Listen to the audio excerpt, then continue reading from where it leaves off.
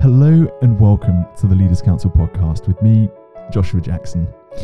This podcast, just like the Leaders Council itself, is all about recognising and celebrating the people who keep this great country running.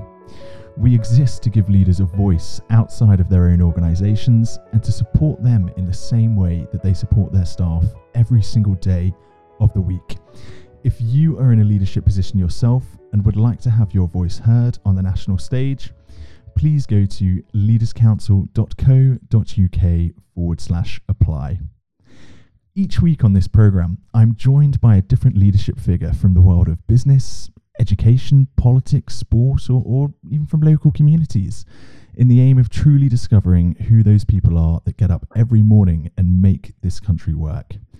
We get their take on the current economic and political landscapes of the UK and discuss everything from national insurance rises to supply chain headaches and, of course, the success and the innovation that makes it all worthwhile in the end. On today's programme, I'm delighted to be joined by Stacey Mitchell, the CEO of Allcare Community, and Lyndsey Jarvis, the company's training manager. Without further ado, Stacey, Lyndsey, welcome onto the show. Thank you.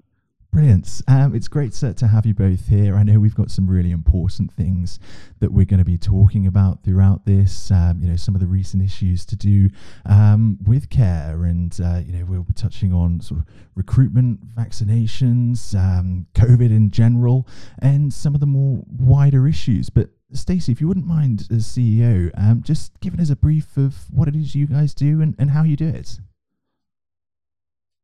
Hi. Yeah, we have two residential homes specialising in people with autism and behaviour concerns. We also provide 2-day services and respite as well. We bridge the gap from people either coming out of hospital with, or that could potentially be going that way in. Our staff manage great activity programmes with people, getting them, learning, doing new skills, getting their anxiety levels down, building confidence, and giving them the best quality of life possibly, that anyone could possibly give. It's really important work that's been going on and obviously highlighted so much over the past 18 months, far more than has previously been sort of highlighted beforehand and unjustly in many respects. But, we'll sort of come on to a lot of these issues as we go through, but it's very important, I think, that we do touch on COVID, the issues and the stresses and the pressures of the last 18 months. How's that been? It's been really quite difficult in so many ways. Our first big issue was all having to wear masks and visors and PPE, working with people with severe autism and behaviour concerns. The communication is facial. It's them understanding your facial expression, how your tone of voice, how you speak to them, and having to be covered for your whole face. We had a lot more behaviours happen. People's anxiety levels rose, and that was a massive barrier to come across, and for our guys to try and understand us in a way that is so difficult for them. I can imagine it's added on so many extra sort of stresses, pressures, and obviously a lot more adaptability from your staff as well. And Lyndsey, obviously you being sort of training manager, have you feel you've had to adapt the way that you've done things throughout this time? We have to an element. The fortunate thing about our organisation is that we are classed as one working bubble. And we have many discussions on how we do continue with training through this crisis, because it is so important to make sure that all staff do receive their training, they're in date with their mandatory training, that they have everything they need to provide effective and safe support for the individuals we look after. So being that the case, we set up a very COVID-secure training environment and minimise the amount of people on each course, because you can't expect somebody new. We're still having to recruit, and when you get new people in, you just can't expect them to understand the job and the people straight away. So by really bringing down the numbers and making sure that we were providing everything, fully sanitised PPEs and everything like that to make sure people were safe, we were able to provide still a good training program for everybody. And Lyndsey, now we've sort of mentioned, PPE, and that's, a really interesting one, given some of the chaos that's been going on across care, getting access to equipment, PPE, understanding legislation. Stacey, did you find that as CEO those issues were there for you as well, or was this just something that was going on, nationwide in the news more than anything else? Yeah, it wasn't. To start with, it was more hand sanitizer. That was the one thing that I think everybody struggled with. We also, the biggest issue we did have is that we were given by the council, like the PPE, but we got given out-of-date masks. So we were given PPE that had got dates on them that had been overdue, and you just think, we're the last resort. It just makes us feel, are we worthy of anything kind of thing. So we ended up trying to buy our own instead of having the last of stocks of everything. But we haven't, that was right at the beginning. That was the struggle. As it's gone on, I must admit, there has been enough PPE for our staff. We haven't had a shortage. We haven't had to really struggle as the pandemic, rose and grew. So did the PPE. It did actually come through to us. I think that's really an important point there that you say, sometimes the last resorts, sometimes care is looked at as, how to put this sort of politely, but the poor cousin of the NHS, really. There isn't the support there, and the respect in many cases. And I think that's something that's been really highlighted throughout the sort of pandemic, and still ongoing as well, as we've gone through so many different episodes, both legally within the restrictions, lockdown 1, lockdown 2, partial lockdowns, the continuing talk here of how we get out of this. And that's something that we really want to talk on today. The next sort of steps, some of the legislation changes, and it's something that the legislation title, or more commonly known as the sort of no jab, no job, is one thing that you're both, very sort of passionate, wanting to sort of talk about. So, Stacey, if you wouldn't mind giving me, a bit of a background on what it means and the sort of wider impact for you. So obviously, when the vaccinations came out, a lot of our staff were more than happy. They were willing it and wanting it. They could see the good of it. We did have a lot of staff were going, I'm not having it. There's not been enough research. I don't know what's happening with it all. And having that, it was fine. People had that choice. And I think that's the biggest word on here is choice. People had the choice to take and have that vaccination, or they chose not to. It was their human right to choose. Now, it is no jab, no job in the care sector, and apparently any CQC governed person or body should be having double vaccines. We have, in my company, we had 2 people out of, I think, 50 people didn't have it. So for me, I was very, very lucky. Our biggest thing has gone, why do we have to? And I would lose staff, and trying to recruit new staff is very difficult because of this. But yet the NHS don't have to. Anybody that comes into my home that is from workmen, we're having a plumbing issue, so a plumber must be double vaccinated. But yet the ambulance crew to come and save somebody's life that is close contact doesn't have to be double vaccinated. Any of our members that are in close contact with somebody here has to have, so our staff are double vaccinated. God forbid they ended up in hospital, they won't be next to people that are double vaccinated. They won't have that support from them. And for me, it needs to be across the board. It can't just be all of us and not the NHS. Those people work with just as much and more vulnerable people than what we do. We have known people going into hospital and cutting out with COVID.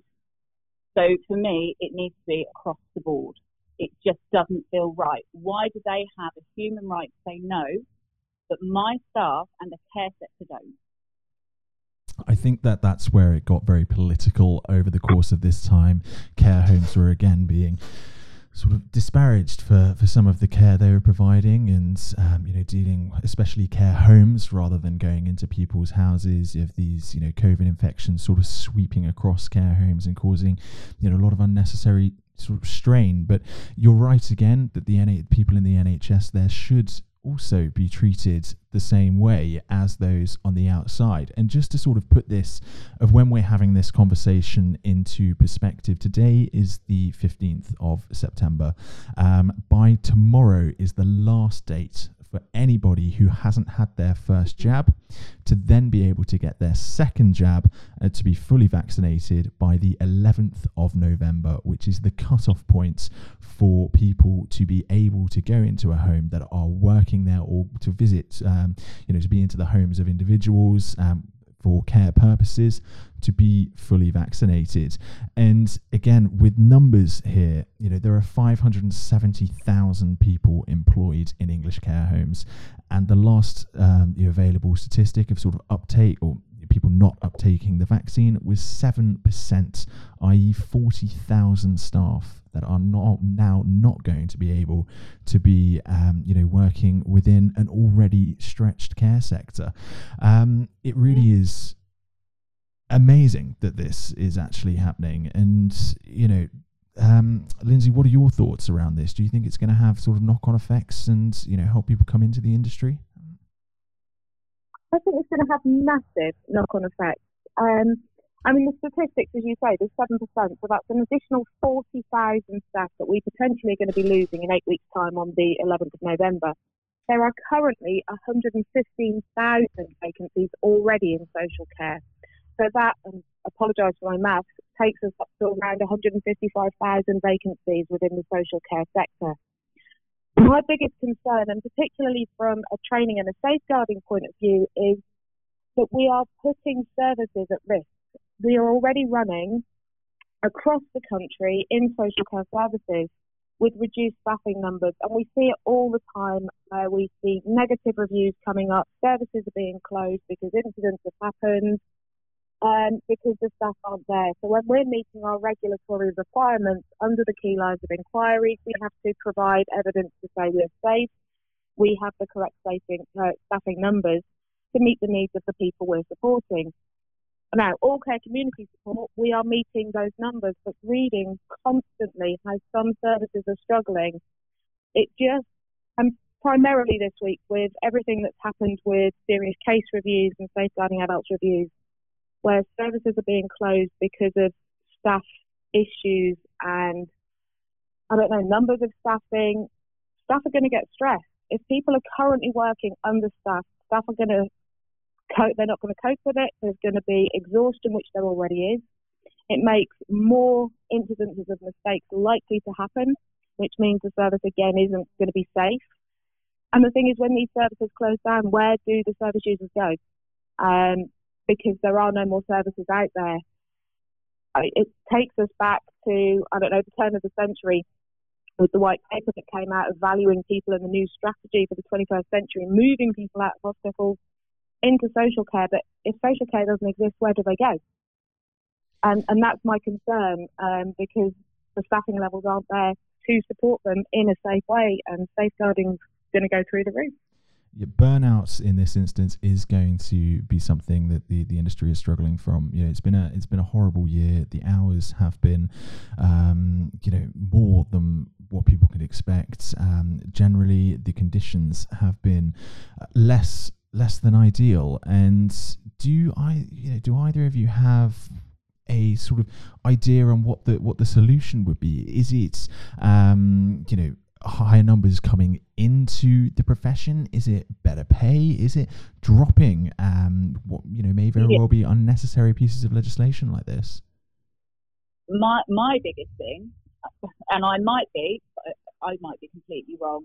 We pay as best as we possibly can. And we do, because the line of work and the clientele we have, it is specialist. So we try to pay the best we can. But when the council pays a couple of pounds more per hour for, the support, we physically don't have that wiggle room to up our wages. It's something that we cannot do. People need to, it's got worse since COVID. And I honestly think, people have stopped working because you might have two people in a family that, one had to stop working because of the children, and they've worked out, actually, we can live off just one wage. That's fair enough. Other people might have lost their jobs and gone, I quite like living on benefits. This is where it needs to be harder for people to just sit at home living on benefits unless they're on maternity, paternity, disability allowance, things like that. People need to be encouraged to get back to work. And we are struggling. We have people phoning up, or we get on Indeed, and people are coming through asking for interviews. We put the interviews on, people don't turn up. It's a tick box exercise. It's too easy for people to say, yes, I've gone for a job interview, or yes, look, I've got an interview, or I didn't get it. That kind of stuff needs to be put harder to do. It's personally, I feel it's the only way anybody's going to get anyone through the door. But again, it goes back to double vaccinations. I have a lot of people that I know in care that won't ever go back into care because they are so anti-vaccination. I also have a staff member that has said to me, I do not want another one. This is something I do not want, and this is my right to have it. But as she said, she's too old to start another career. She doesn't want to be in anything else. And for me, that is her personal choice to not have it. But it's so hard when I'm governed by you have to have it. It's end of it. It's very hard, and it sits wrong on me that we have to have it, but the NHS won't, and it's wrong. And that's, again, it does definitely seem to be coming back to the sort of double standard there, that there are changes between, as we all know, some people that work in the NHS do have to be vaccinated against, certain things to be able to work. Hepatitis B, for example, you can't have, do certain procedures if there is a risk of catching hepatitis B. And that, is something that has already been in place. But do you just think that it's the sort of nationwide reaction to the vaccination program that's caused this sort of feeling, or is there some other underlying problem there? I think it's about the value that's being put on health and social care workers. Throughout the pandemic, yes, we were classed on a Thursday for key workers, which were seen publicly to be the NHS when we look at care, which is absolutely right. And they did an incredible job, and without them, we wouldn't all be here. But it's about the value that's put onto social care. And I think this is where the problem comes when it's recruiting people. It's raising the profile of social care. It's giving people the opportunity to choose how they want to live and work. But it's also, as the government are putting into their new paper that came out, the Build Back Better, they're saying the social care workforce is an essential part of the social care system. We're on the front line caring for and supporting people at the heart of our communities, and it's a skilled and qualified workforce that is rewarded and feels valued. It is essential for high quality care and sensitive to individual needs. And I think that is where a lot of the issues are coming, is that social care is an undervalued sector within the overall health and care sector in the UK. There is very much the lack of respect to the sector, and you're right, it is highly trained. It is meant to be part of the government plans going forward, as we can see from last week's national insurance debates and the national insurance rise. This money is meant to be funneled in for extra pay, more recruitment, extra services, better training, more diplomas, more access to university. And do you think that will help in the long term, or do you think that actually all of this money is just going to be diverted into frontline services and sort of clearing up a surgical backlog across the NHS? Yeah, so from reading what I read, it goes to the NHS and it's coming to us by 2023, and 2025. It's too late then. Something needs to be done now. They're on about employing officers for the NHS at £200,000 a year salaries. They're on about upping NHS staff wages, which is totally, and don't get me wrong, NHS deserves that. The staff absolutely deserves it. But for us, and it's on about recruiting for the NHS. They're doing this plug and they're doing this. They need to do this for social care services now. They need to support us as individual companies to help, support us to recruiting people, and doing something with us. Otherwise, my worry is that people like, the guys we support here, if we have to shut, there is nowhere to go. I've had phone calls among phone calls about people needing residential placements that have severe autism and severe behaviour concern. I've got people needing to come out of hospital. And in our region, I've been told several times, we are one of the only places to place people. People are going to end up back in hospitals, which they are trying to get everybody out doing. I was in an article the other week with Will, he put me down in that to say about people with autism coming out of hospital. They need to help support us companies that are trying our very best to do this. But yet again, we are going to be swept aside and just left to it, to try and survive or not. And Lyndsey, you had something you wanted to add there as well. Go ahead. Yeah, I think if you put it this way, if you have a choice, where would you work?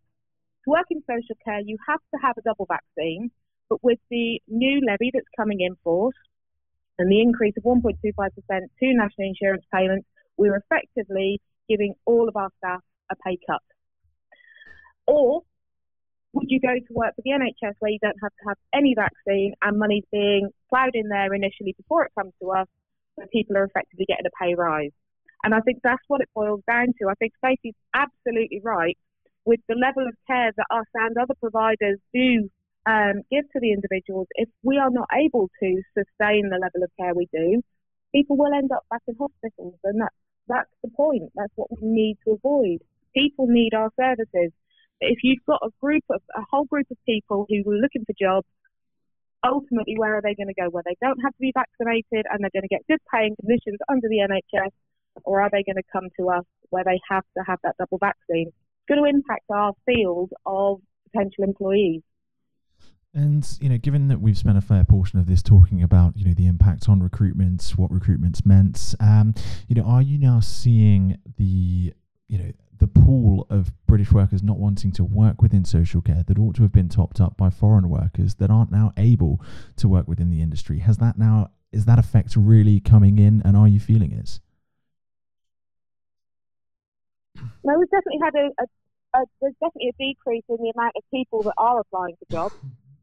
And I don't know if it is triggered by the no jab, no job. I can't quantify that with any evidence. But we are seeing, and I think you'd agree, Stacey, a decrease in the amount of people that are applying for jobs with us. Yeah, there's a massive amount. We have a flat available here. We've got a lady ready to move in. Her funding has been agreed.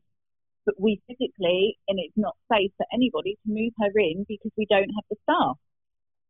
So we are trying, and we have gone through every avenue to try and get staff, and it's just, there's nobody. But it's not in the care sector. It seems to be in hospitality, or everywhere. There is nobody. Nobody is about. It's like everybody's just disappeared. So obviously we've been speaking a lot, still about the different challenges of recruitment, but that isn't all it is for the people in care. It's a very specialised industry. People need to have skills. They need to be educated, but they also need to be, compassionate and have all of those soft skills as well, which do come with time. So Lyndsey, if you'd like to go into a little bit more detail on, how you get people up to scratch, but also the investment in the person as well to make sure that they meet the requirements. Absolutely. I mean, it's the first thing. It's about valuing and respecting the employees. It's all well and good people applying for jobs, as Stacey alluded to earlier, and having the tick box exercise. But you do need to have compassion and empathy to work with the people that we support. Even if you've got a person in tomorrow, for example, if they've been successful in their interview, they've got no notice to give, they can start tomorrow. It's going to be 6 to 8 weeks before they become any level of effective with the people that we support, because we as an organisation, and as every organisation, have legislative requirements to ensure that we're safe and well led as a company, which means providing staff with training. Now, the training just doesn't happen overnight, and obviously there's e-learning that people can do, but where training's face-to-face and there's a full induction program in place, you're looking probably 6 to 8 weeks before you've got somebody who's up and effective working with the people you support. And when you're already facing a shortage now, we're looking at, say, middle of November before you've actually got that person that you can depend on to provide effective care and support to the individuals who reside in the service. So it's not as simple as just saying, hopefully when furlough ends, there's going to be a pool of people to pick from. It's not going to help us now, but it's also not going to help us in the short term to medium term, because where organisations do invest in their staff and they value them, they have to make sure that we're providing everything that we are to get a staff member up to speed. You can teach a person many things, but you can't teach them values, and you need to understand also that you are putting the lives of the people you support in their hands, and they've got to be the right people for the job. That's something that's very important. They need to match your ethos. They need to match your expectations. It isn't just a plug in and play situation here. It is a slow craft and a slow moulding to make sure that the people that need the care are getting looked after. And that is something, again, that people do need to consider, that it is a long-term process. But I'm sure that the government will have a magic plan to help you along with that process. That would be lovely.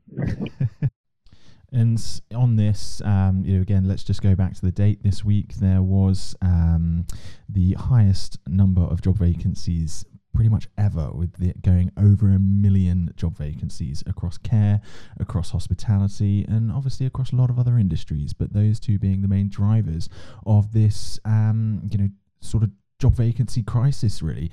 And with 1 million people still on furlough, there is going to have to be a change sort of very quickly. Once the furlough situation is over, maybe things will change. Maybe there will then be a larger pool of people that are unfortunately, have been made redundant, or their jobs aren't there anymore, and they may come in, and maybe that's what the government is waiting for. That sort of jobs market to really get going again once the government support has fully been withdrawn. But so if we're looking sort of now ahead, rather than looking behind us at what has happened, what's looking at the current crisis, if we're looking sort of 6 months in the future, do you think that anything will change? Stacey, what are your thoughts?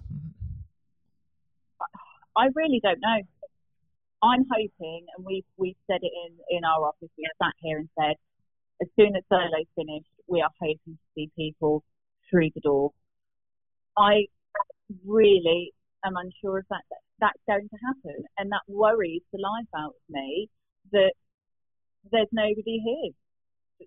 That, are the government then going to help us? Are they going to put a scheme on where they are the ones going through, looking for support workers, telling us we've got this amount of people, this is the criteria, this is what they can offer, and do it that way?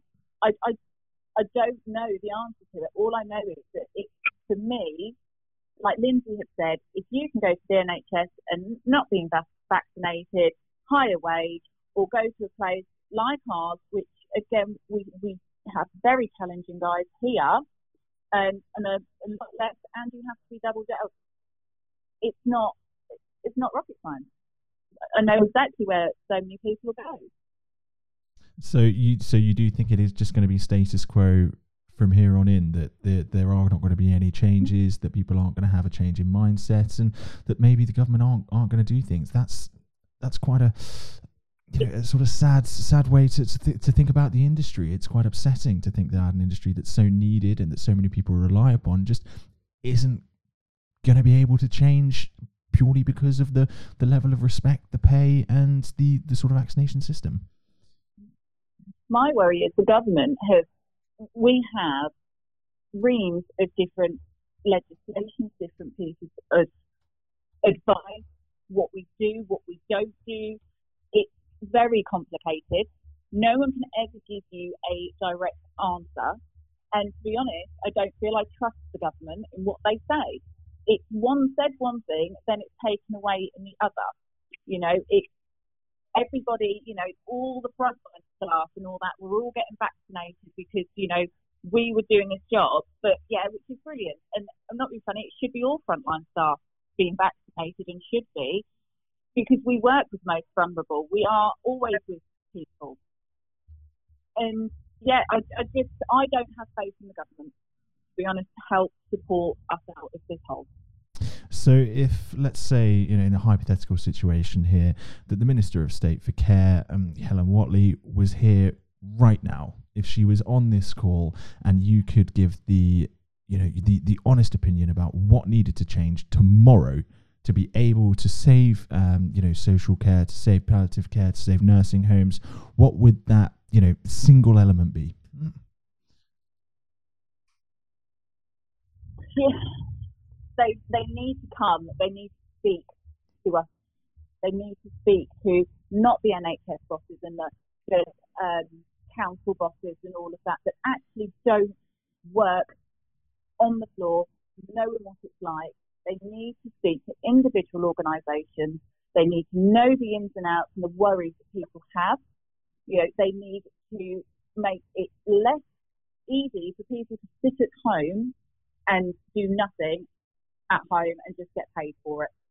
Those are the things that they need. They've got to speak to us. It says in the legislation, each individual NHS staff member has been spoken to regarding this jabs and all of this. But social care, we've had a leaflet, we've had video calls. But that's it. It's like we are the poor relation, like what you said earlier.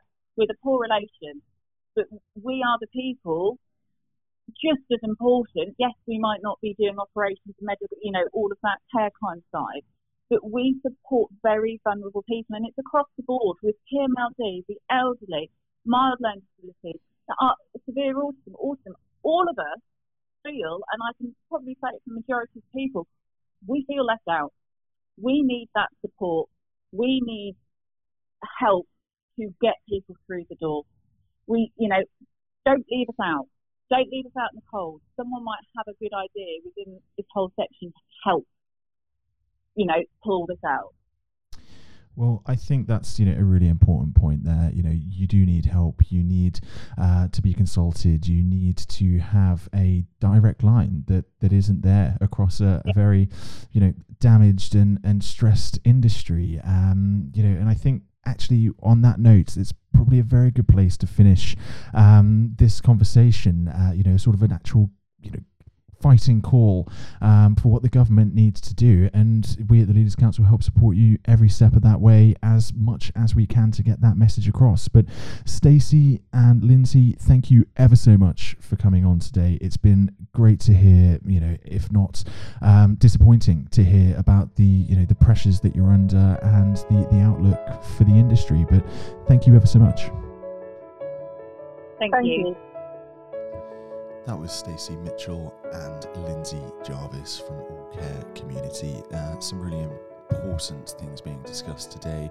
A sector in a level of crisis. There needs to be a series of changes from top down and allowing bottom up to really improve the quality of care, and as well as the quality of the staffing levels that are coming in. But I want to wish them all the best moving forwards and dealing with some of the issues that have become apparent over the COVID crisis.